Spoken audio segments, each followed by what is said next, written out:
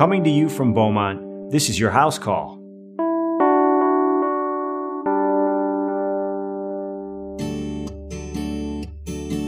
You've been working hard, surviving the Monday through Friday grind. Your mind wanders to that oasis in the desert, the light at the end of the tunnel. You're thinking about that vacation you so desperately deserve.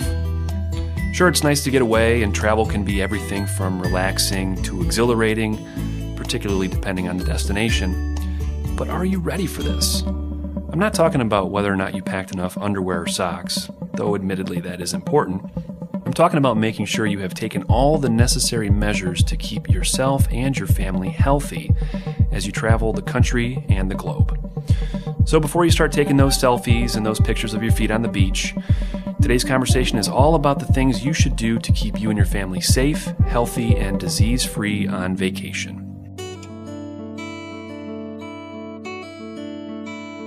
Hello and welcome to the Beaumont House Call Podcast. I'm Dr. Nick Gilpin. My goal is to help you and your family live a smarter, healthier life. In today's podcast, we're talking travel, specifically travel medicine. My guest is infectious disease and travel medicine physician, Dr. Joel Fishbane. Joel is an experienced and well-versed physician in travel medicine. He has further broadened his expertise by working in several states and traveling extensively. Joel also is retired Army, which is where he learned a lot of his travel medicine craft, and Joel happens to be a good friend of mine. In today's podcast, we're going to discuss a number of topics, including when should someone consider going to a travel medicine clinic? What kind of preventative measures should a traveler take to stay healthy? Since not all destinations carry the same diseases, we'll talk about certain precautions that should be taken depending on where you might go, destination-specific recommendations for travel. And then we'll share some important resources that you and your family can use to find the best travel health advice. So with that, I will introduce today's guest, Dr. Joel Fishbane. Joel, welcome to the podcast. Thank you very much, Nick. It's good to be here. It's exciting. Appreciate the offer. Absolutely, man. We're going to have some fun. Let's jump in. This is a big topic, lots of ground to cover. So let's try to navigate this in an orderly fashion. I'm going to start kind of very high level. So first question. Who should be going to a travel medicine clinic? Who is a travel medicine clinic designed for? Is this something that is exclusively for international travelers or people that are going to exotic or underserved locations? What are your thoughts? Typically, I would say if you are going to travel outside the United States, including Hawaii and Alaska, it's probably a good idea to check with your primary care provider, or you can even go to the CDC website and see if there's anything particular about your destination. Of course, most of the destinations I think people would go to, especially this time of year, Caribbean, etc., probably not a huge issue, but there are some general things that we would recommend for patients to consider. And my primary care physician would then be able to sort of funnel me into a pipeline and get me to a travel medicine clinic. Is that how that usually works? They could do that. They could do an initial screen. Of course, in general, we would recommend it's always good to get your general vaccinations up to date, which your primary care provider could review anyway. Mm-hmm. And then from there, if they were concerned or they thought the patients were in particular risk for some unusual organisms or infections, they could refer them on if they were concerned. But you can start with a simple screen. And again, the CDC website can start the process if you want to do that. You teased this a little bit by mentioning vaccinations. Are there universal recommendations for virtually any traveler? Like, is there a set of things that you would say if you're traveling anywhere outside of the country, you should have, bam, these 5 things or whatever that might be? Sure. I think we can start with just everybody should make sure that their tetanus, diphtheria, and pertussis is up to date. We've missed that on a lot of older individuals, so that's a good place to start. We've been having, obviously, measles outbreaks both throughout the world and in the United States. Absolutely. So there's a certain age group that people would consider that might have missed measles vaccination. It's always good to get that looked at. And of course, this time of year, influenza vaccination, even if you don't want it for where you live or work, you pick that up on an airplane, you will spend most of your time sick on your trip. So the basic vaccinations, which are typically covered benefits from health insurance, is very worthwhile getting up to date on all of that, and that's where your primary care provider would start. Would you throw hepatitis A and hepatitis B into that mix as well? Generally, I would say I like all travelers to have hepatitis A. And actually in the Detroit metropolitan area, as you know, we've had the outbreak. So I've been telling everybody, just get it. There is absolutely zero downside to a hepatitis A vaccination, and there are no contraindications except for what you might consider allergies to the components of the vaccine. So yes, here in Detroit, in metropolitan Detroit, everybody should have a hepatitis A anyway, because you can pick hepatitis A going down to your favorite restaurant. And we've seen that already. Yeah, very good point. Any medications or other travel-related medication or travel-related recommendations that you might throw in other than the routine vaccinations? There's been some reports that you should have your medications in the original bottles with a physician name and a specific medication type, because obviously if you put them in a pill box, you always wonder if customs would wonder about those being legal or illegal substances. And given our opioid epidemic, I don't know what's happening. So that has been a general principle, but I have not heard from any travelers that that has been an issue. So you want to make sure that you have sufficient medications for your routine care, up to date, you've got enough for your trip, and you've got extra should you be delayed at an airport, should you decide to extend your trip, should something happen that you're now in that country or in that part of the world for more than your intended time. So you want to make sure all your medications are updated, you've got sufficient supply, and I think a list with the name of the medication and your doctor would probably be sufficient, but those are the general principles we usually go over. Should I be packing medication like anti-diarrhea medication, or I don't know, I'm just thinking outside of the box here. I mean, is that something that you recommend routinely for travelers or destination specific? No, general routine. Traveler's diarrhea is still the most common problem that affects anybody who goes overseas. So everybody's at risk for travel-associated diarrhea. And there are general over-the-counter medications that can be used, like Imodium, and then there are the antibiotics that can be given, and depending on your allergies, drug interactions with your current medications, preferences, costs, we have other options for self-treatment of travel-associated diarrhea. So I'm listening to this right now, and I'm thinking, well, that's great and everything, and I still want to take this trip, but I'm on a little bit of a shoestring budget, right? So what should I expect the cost of a travel medicine clinic visit to be if say I don't have a lot of funds to add to the pot, if I want to make sure I'm doing everything the best I can, but shoestring budget, what am I going to pay out of pocket for a travel medicine visit?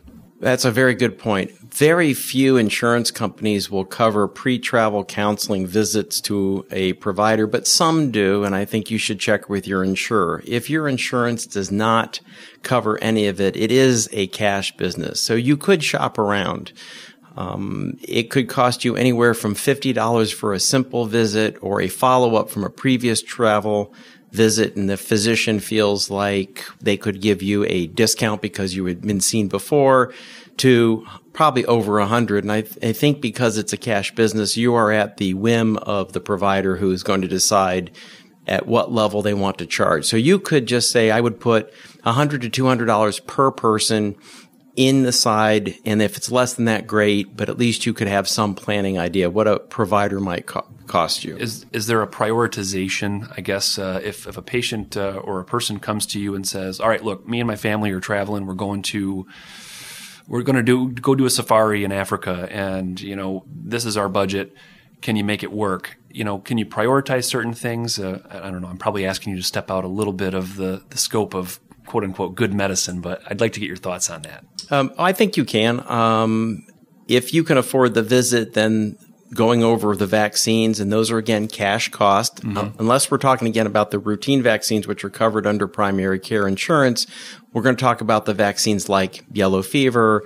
Maybe you need Japanese encephalitis virus. Could you need rabies? There are some very expensive vaccines. So you have to decide what your risk aversion is. So I have met individuals who have said, don't tell me not to swim in the fresh water. I'm not taking any malaria pills, and I'm not getting any shots. I'm just letting you know. So that would be cheap.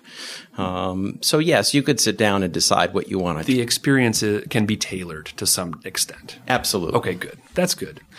How long before my travel itinerary should I plan on visiting a travel medicine clinic? 30 to 60 days, because some vaccinations are going to be hard to get and some require 2 weeks before they have full efficacy. So you want to give yourself plenty of time. Plus, you talked about the cost, gives individuals an opportunity to shop around for medications.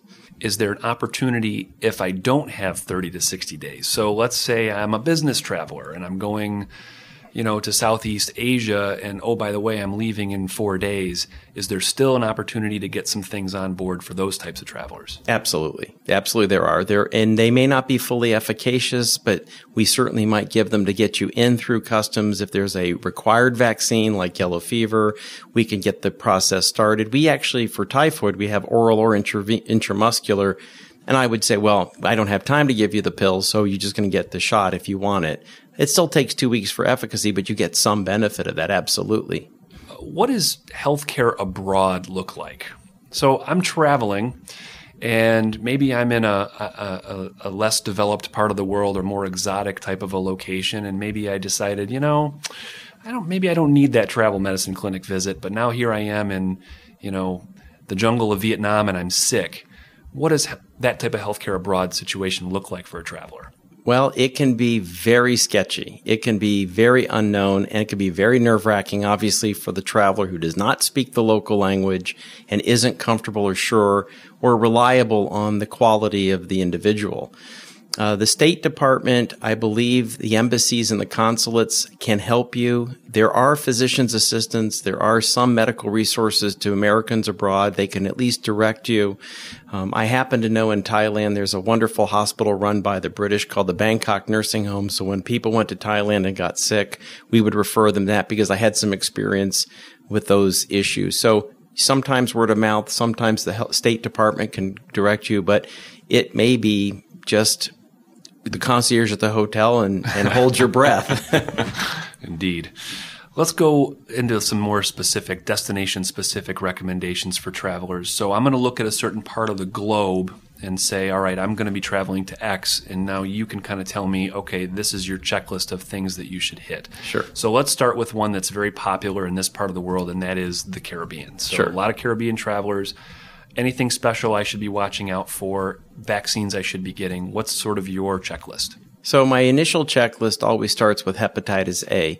As you know, kids are getting that at an early age now, so young travelers of parents, they're probably up to date. Michigan has a wonderful website, so the pediatrician can pull the vaccine. So if they've had Hep A, you're done with the kids. For the adults, it can be free at the health department because we're in the middle of an outbreak. So you talked about a shoestring budget, but let's say they have plenty of money.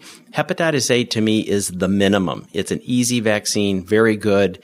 And you don't know who's serving you food down there. It could be an immigrant in that country with hepatitis A. So I think even though there might not be a lot of hepatitis A where you're going, I always worry about everybody else around you. So Hep A is simple.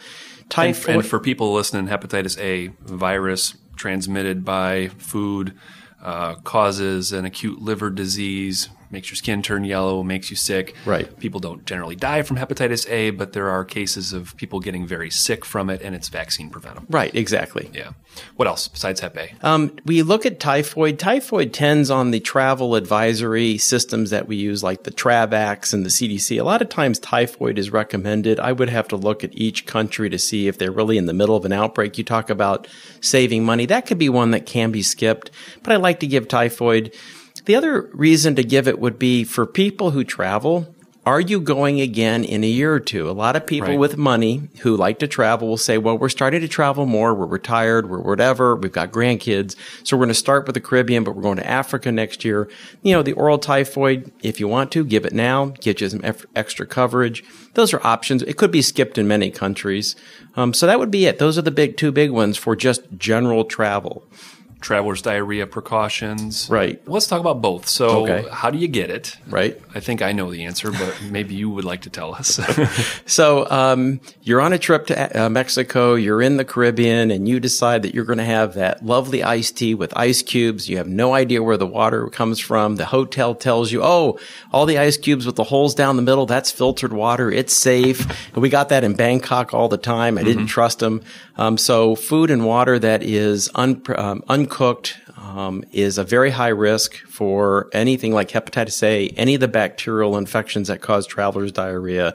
So for prevention in our clinic, what we say is steaming hot, freshly prepared foods, fruits with a peel, and bottled beverages, and please ask the waiter to open the bottle of the bottled water that you've just ordered, because there are many places in many countries where they'll refill the bottles with the tap water and serve it at the table, and they'll tell you it's bottled water, and in fact, it's tap water that they're saving money and just refilled. So sneaky, yeah. Very sneaky. So those are the basic principles for preventing travelers' diarrhea, but you go without a salad for 2 weeks on your trip, and yeah, it gets tough. I've done it. I have to admit, I've gone without a salad for 2 weeks in my life. And we can't forget, beer and wine is always safe. That's true.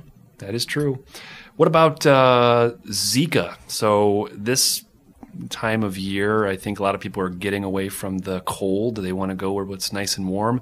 They're traveling into areas where there might be Zika.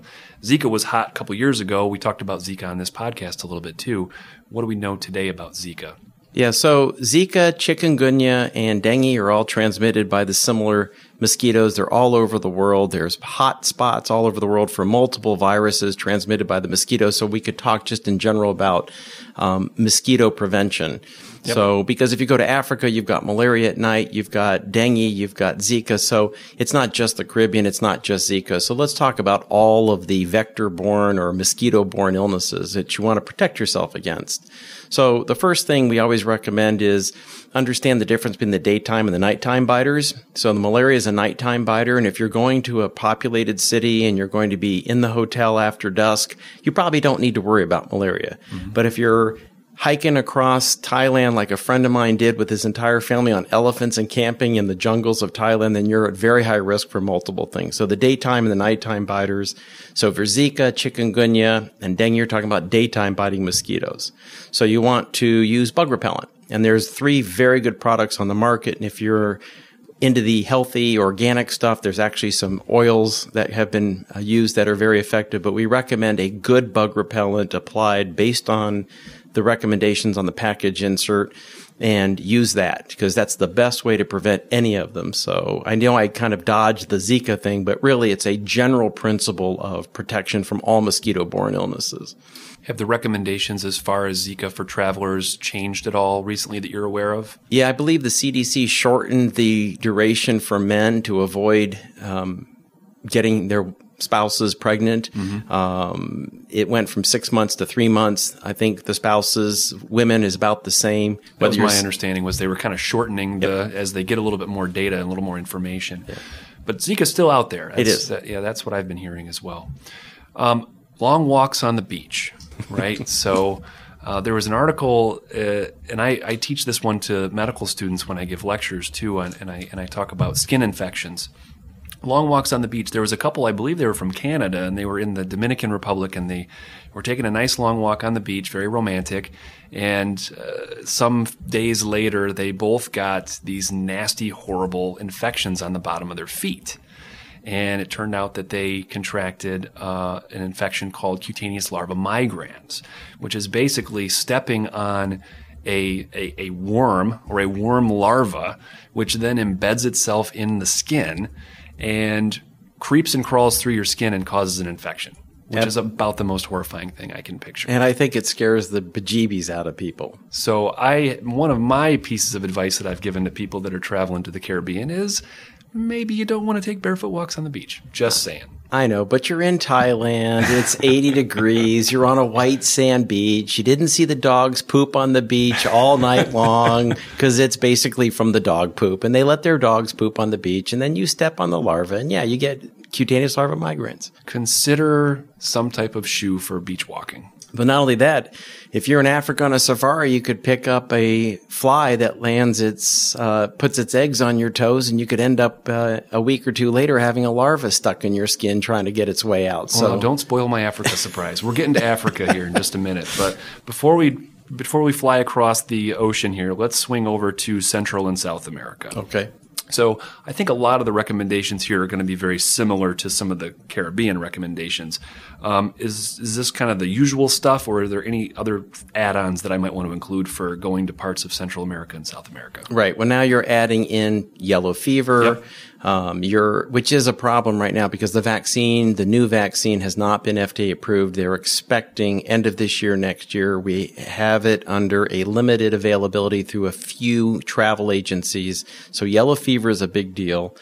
Talk about yellow fever for just a second. So, nice virus, again, mosquito transmitted, causes you to turn yellow, high mortality rate. And actually, I don't know if you know, but we used to have yellow fever, malaria, dengue, all within the United States up to Washington, D.C. because of the swamps. And that was drained and treated, eons ago. So we don't have it here, but all the way up to Michigan, we do have the vectors for all of them.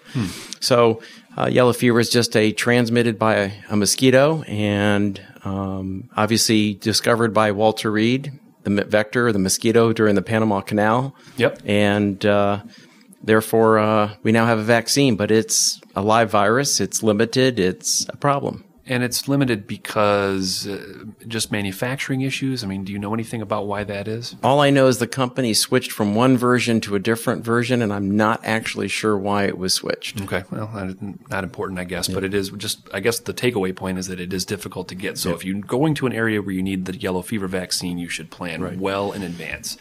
Yeah, the only other two things you talked about, South and Central America, everybody loves to go to Machu Picchu. And if you land there, altitude, very good, is an issue. So we do treat people, actually, or prevent them from getting altitude sickness. Malaria is a huge issue. Yep. And then ecotourism has become really, really popular. And if you decide that you want to go into the jungles and you're going to be swimming through fresh water, there are some other bacteria that we like to give prevention for, leptospirosis, which is a bacteria that gets in through your skin and makes people very, very sick. So, it's important. What are you going to do there? Are you just going to go to a hotel, sit on a beach, drink beer, and go into the ocean? Or are you going to be hanging around the Amazon River, swimming? Those sorts of things are an issue. Good point. I think it's a good reminder for people to be as forthcoming as they can with their doctors about what their travel plans are. Telling someone that you're going to go to Peru could have vastly different implications if you're going to be, traveling to the mouth of the Amazon as opposed to, hanging out in Lima. So I think that that's a good point. Let's talk for a second about malaria. Talk about malaria prevention for travelers. What does that consist of? So it depends on the individuals, like you talked about, cost limits, budget, shoestring budgets. The first thing is prevention with preventing the mosquitoes. So for short visits, sometimes it's not even worth giving them the pills, which I can talk about. Bug repellents, bug repellents, bug repellents. I mean, really, that's the key. If you prevent the mosquito and all the bugs and the ticks from biting you, you've basically prevented the vast majority, of infections. If you're going to be there long enough and your risk is high enough, we have pills that will prevent you from getting malaria. Some are cheap, some are expensive, some have side effects, but the newer ones, I think, are very well tolerated. I believe they're generic now. The prices come down. Mm-hmm. And, I don't know if I'm allowed to say this on the radio, but you can go to Canada and get it cheaper. So that's why the 2 months lead time is nice. Fair enough. I think, you've said it perfectly. I don't think we want to get too in the weeds with the different types of medications and why this one might be better than that one. I mean, that, two infectious disease doctors could probably talk a long time about that and everybody will fall asleep. So we'll leave it at that. Malaria, keep the mosquitoes away, and there are pills available. I think that's perfect. Now let's fly across the Atlantic and let's go to Africa. So different continent, different diseases, different types of prevention that are involved, different geography, depending on what part of Africa you're going to be in, could have vastly different implications as far as your travel. So how do you want to think about Africa from a travel perspective? So it is important to know where you're going. If you're flying to the country of South Africa and you're going to Cape Town, Johannesburg, you need nothing. Yeah. Hepatitis A and typhoid, we're going to make that a given. Yep. You don't need anything. Now you're going to go to Kruger National Park and you're going to go to the game parks, or you're going to fly to Tanzania to the game parks. Knowing that's part of your trip changes things vastly. If you're going to Kenya and you're going to spend a couple days or get a visa stamp for Kenya, you're going to go from a yellow fever country to a non-yellow fever country. You've got to show proof you've had the vaccine. You may not get in. So this is where the itinerary is very important. If you're going to Africa to do mission work and you're in the meningitis belt, we could add meningitis to the vaccination protocol. So what they're doing is important. As far as Africa, if you're going hunting, if you're going to the game parks and you're going to be exposed to a lot of nasty biting mosquitoes and other bugs, we actually also add treating your clothing. And I call it the game park clothing pack. So for individuals who are traveling, they're saying, okay, we're going to spend 4 days in a game park and they're going to be in one of those cabins with the tents. There's a pre-treatment for your clothing you can get, and you can pre-treat the clothing. It's good for 6 weeks and 6 washes and helps mosquitoes, ticks, and other bugs from biting you too. So that's your game park pack. And those are clothes put into a bag and put in your suitcase and kept separate until you get to the game parks. That helps prevent some of the infections. So depending on what you're doing, there can be lots of vaccines, lots of shots, lots of pills versus nothing. I think travel to Africa, generally speaking, for physicians can be intimidating. I think when a physician hears from a patient, I'm gonna go take a trip with my family to the middle of Africa, I think that there's an intrinsic recoil there because there are a lot of diseases in parts of Africa that we never see. There's malaria. The malaria there is not your garden variety malaria. It tends to be a little bit more resistant. I think it would probably be fair to say that African travel should prompt a travel medicine clinic visit. Would you agree with that? I would agree. Aside from what you said about South Africa. And I will say, so far, every individual I've sent to Africa for travel have not seen anybody come back with any significant illness so far. So I do think the pre-travel counseling and the prevention really works well to keep everybody healthy. Let me talk a little bit about northern Africa, so the Mediterranean sort of coast of Africa. Are there any special recommendations for there? For example, if someone wants to go to Egypt, aside from maybe some of the geopolitical issues that are going on in that part of the world, travel-wise, any special recommendations? Nothing jumps up at me right now. We've had some soldiers come back with some very interesting problems when they've gone to Africa for mission trips, but I don't think the average tourist would need to worry about that. And you mentioned actually tourists versus others. Tourists don't usually pick up these weird infections like filariasis, dracunculus, all these weird things that locals get. So I think you're okay. I know it's scary. Like the worm that crawls out of your skin. You make infectious disease doctors get very excited when you talk about these things, but the travelers just don't really do the things the natives do to get it. However, that being said, stay away from fresh water. If it's a fresh water, you don't swim, you don't put your toe in it, you stay out of the fresh water because of one of the parasites loves to get into people. So no fresh water. That's one of the biggies. Northern Africa, obviously the falls, Victoria Falls, Lake Victoria, and the Nile. No swimming, no touching, stay away. Schistosomiasis. Makes sense.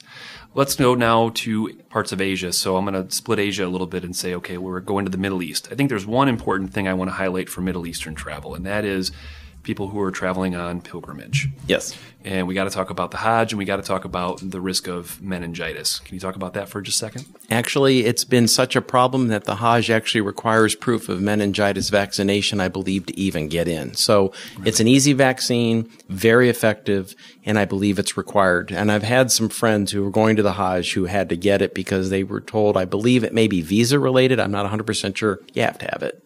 Is there anything unique as we kind of expand eastward across Asia? We're going to, go through India, and we're going to go through Southeast Asia and China and so on. Any other unique recommendations for travelers to those parts of the globe? Yeah, I think for the funny travelers who go to areas where there might be long stays, you can start to talk about southern China and parts of Asia in the jungle areas. You're talking about Japanese encephalitis. If you're going to Thailand to spend a month in the jungles with a mission trip group. So now you're talking about some unusual vaccines like Japanese encephalitis, expensive. So you have to plan that for sure. And the only other one for the long trips that we didn't talk about for any parts of the country, South America, Africa, if you were going with the Peace Corps or if you were on a mission trip going into the mountains of Colombia for a month and you weren't sure you could get back, rabies. So there are some weird and unusual vaccines we would offer people, but you're talking hundreds of dollars a shot and multiple shot series. So it's really something that needs to be planned. We just had a case of rabies in the United States. I think it was reported in 2017, a woman from India who was bitten by a dog. It was something that was the CDC just recently reported. took a long time to figure out what it was that she actually had. Quite an unfortunate case. Let's get back to what we'll call the more developed world. So this is going to be your travel throughout the continental United States to parts of Canada, parts of Europe, areas that we tend to think are more urban or just more developed in general. Special travel recommendations for those folks? Not typically. I still like to give hepatitis A, vaccines to European travel. Probably not typhoid. United States, no. Canada, no. But obviously, I spent 5 years in Hawaii. We had a lot of leptospirosis. Yep. People love to swim in fresh water, and they don't realize there's actually something in Hawaii that can make you very sick. What should I say to someone if I'm at a bar in Hawaii and they bet me to eat a giant slug? I would say there's not that much alcohol in the bar to make you want to really eat a giant snail. This is a funny story, so this is not something that's unheard of, but I think you actually clued me in on this, that this was sort of a military bet. Right. So the Marines love to drink, love to party. They dare each other to eat the giant African snail, and 50% of the giant African snails in Hawaii are infected with the rat lungworm, and it causes a very bad meningitis. That's a particular type of parasitic infection. It's self-limited. It can have some permanent damage, but it makes them pretty sick. Don't eat the giant slugs. Not raw. I mean, you can at least cook them first. We would strongly recommend cooking your giant African snail before consuming. After I returned from my excursion, now I'm back home. Should I be routinely checking in with my doctor? What are some things I should be on the lookout for? What's your advice to travelers coming back home? Right. So the returning traveler is still the most common illness is viral infections acquired while in the airplane. That is by far still the most common issue. Somebody comes back, they get influenza, they get sick. That's still the most likely. Okay. There are some unusual circumstances we would recommend routine follow-up. But all I suggest to individuals, especially individuals who don't want malaria pills or don't finish malaria pills, is if you develop a fever within 30 days of travel, you need to remind the emergency room, I was in this country and I'm not leaving here until you rule out malaria. That's what Dr. Fishbane told me to tell you. Because the only time that you will die in this country of malaria is if the emergency room sends you home and calls it a viral illness, if you were in a part of the world where you're at risk. It goes back to being forthcoming. I've had the pleasure of taking care of patients before where, they present with a fever and they just look awful, and you're gathering information from them, and it seems like you've been talking to them for a half an hour, and then they say, "Oh, I forgot to mention, I was just in X part of the world," and you're like, "Oh my gosh, I know. That changes by the way, everything." So yeah, good. I'm glad you brought that up. We're just about to wrap things up. Can you tell us where we might find a travel clinic near us for anybody who might be listening in all parts of the United States? Is there a website that you recommend they go to? Is there a good resource for finding a travel clinic near you? Well, obviously, Beaumont Royal Oak has a very robust, very excellent travel clinic, and I would recommend staying obviously within the Beaumont system. And if you are not near a Beaumont hospital, or if Beaumont Royal Oak's too far, that's a good question. When I was at my other facility before joining you wonderful people, I sent flyers to the travel agents. So before you go, you could check with your travel agent to find out, do they have a list of travel clinics? Some places do. There may be some websites. I know there's a big travel clinic in D.C. I'm not familiar with any particular website to say, find me a travel clinic. Would it be reasonable to just check in with your primary care doctor and assume that they probably have the resources to find a travel clinic if you're not in the Metro Detroit area near one of our facilities? Yes, I think they can start. The other thing is infectious disease usually can direct you. Yeah. Websites that would be good to know about, CDC, Yellow Book. CDC, Yellow State Book. Department. State Department is nice just to know your visa requirements, your threats. We use what's called the Travax, which is a compilation of various sites that put out a single paper for you as the individual travel. And it's really nice because it gives you phone numbers, contact information, State Department information, threats, risks, and all the nasties. And I know that when I see the teenagers who are leaving mom and dad for the first time on a mission trip with their church for 2 weeks, and we go through all of this, the water and the bugs and the parasites, the bug eyes of the parents is unbelievable. So the Travex is a great resource. Then we give it to the patients. And if you have access to it, that's helpful. So most travel clinics will have access to that. Good. Thank you. That's about all we have time for today. I want to thank the incomparable Dr. Joel Fishbane for giving us his time on the podcast today. Thank you, Joel. Thank you for inviting me. It was great fun, Nick. Absolutely. I also want to remind you to send along any questions or suggestions to podcast@beaumont.org. Dr. Shahjahan and I are always scouting out the best questions for a future mailbag episode. And with that, I will leave you with today's healthy thought. Travel should be fun. Getting sick on vacation or after you get home from vacation is definitely not fun. So be a smart traveler. Know where to get everything you need for your selected travel destination. Make sure you have the appropriate immunizations to keep you safe from common travel diseases like hepatitis, typhoid, or meningitis, depending on where your destination might be. If necessary, make sure you take malaria pills or medication to protect against altitude sickness or traveler's diarrhea. And if you have questions, find what you need on a reputable online site like the CDC's Yellow Book or through a travel medicine clinic in your area. Thank you. Continue your journey to living a smarter, healthier life. Visit beaumont.org/podcast to access information and resources related to today's podcast.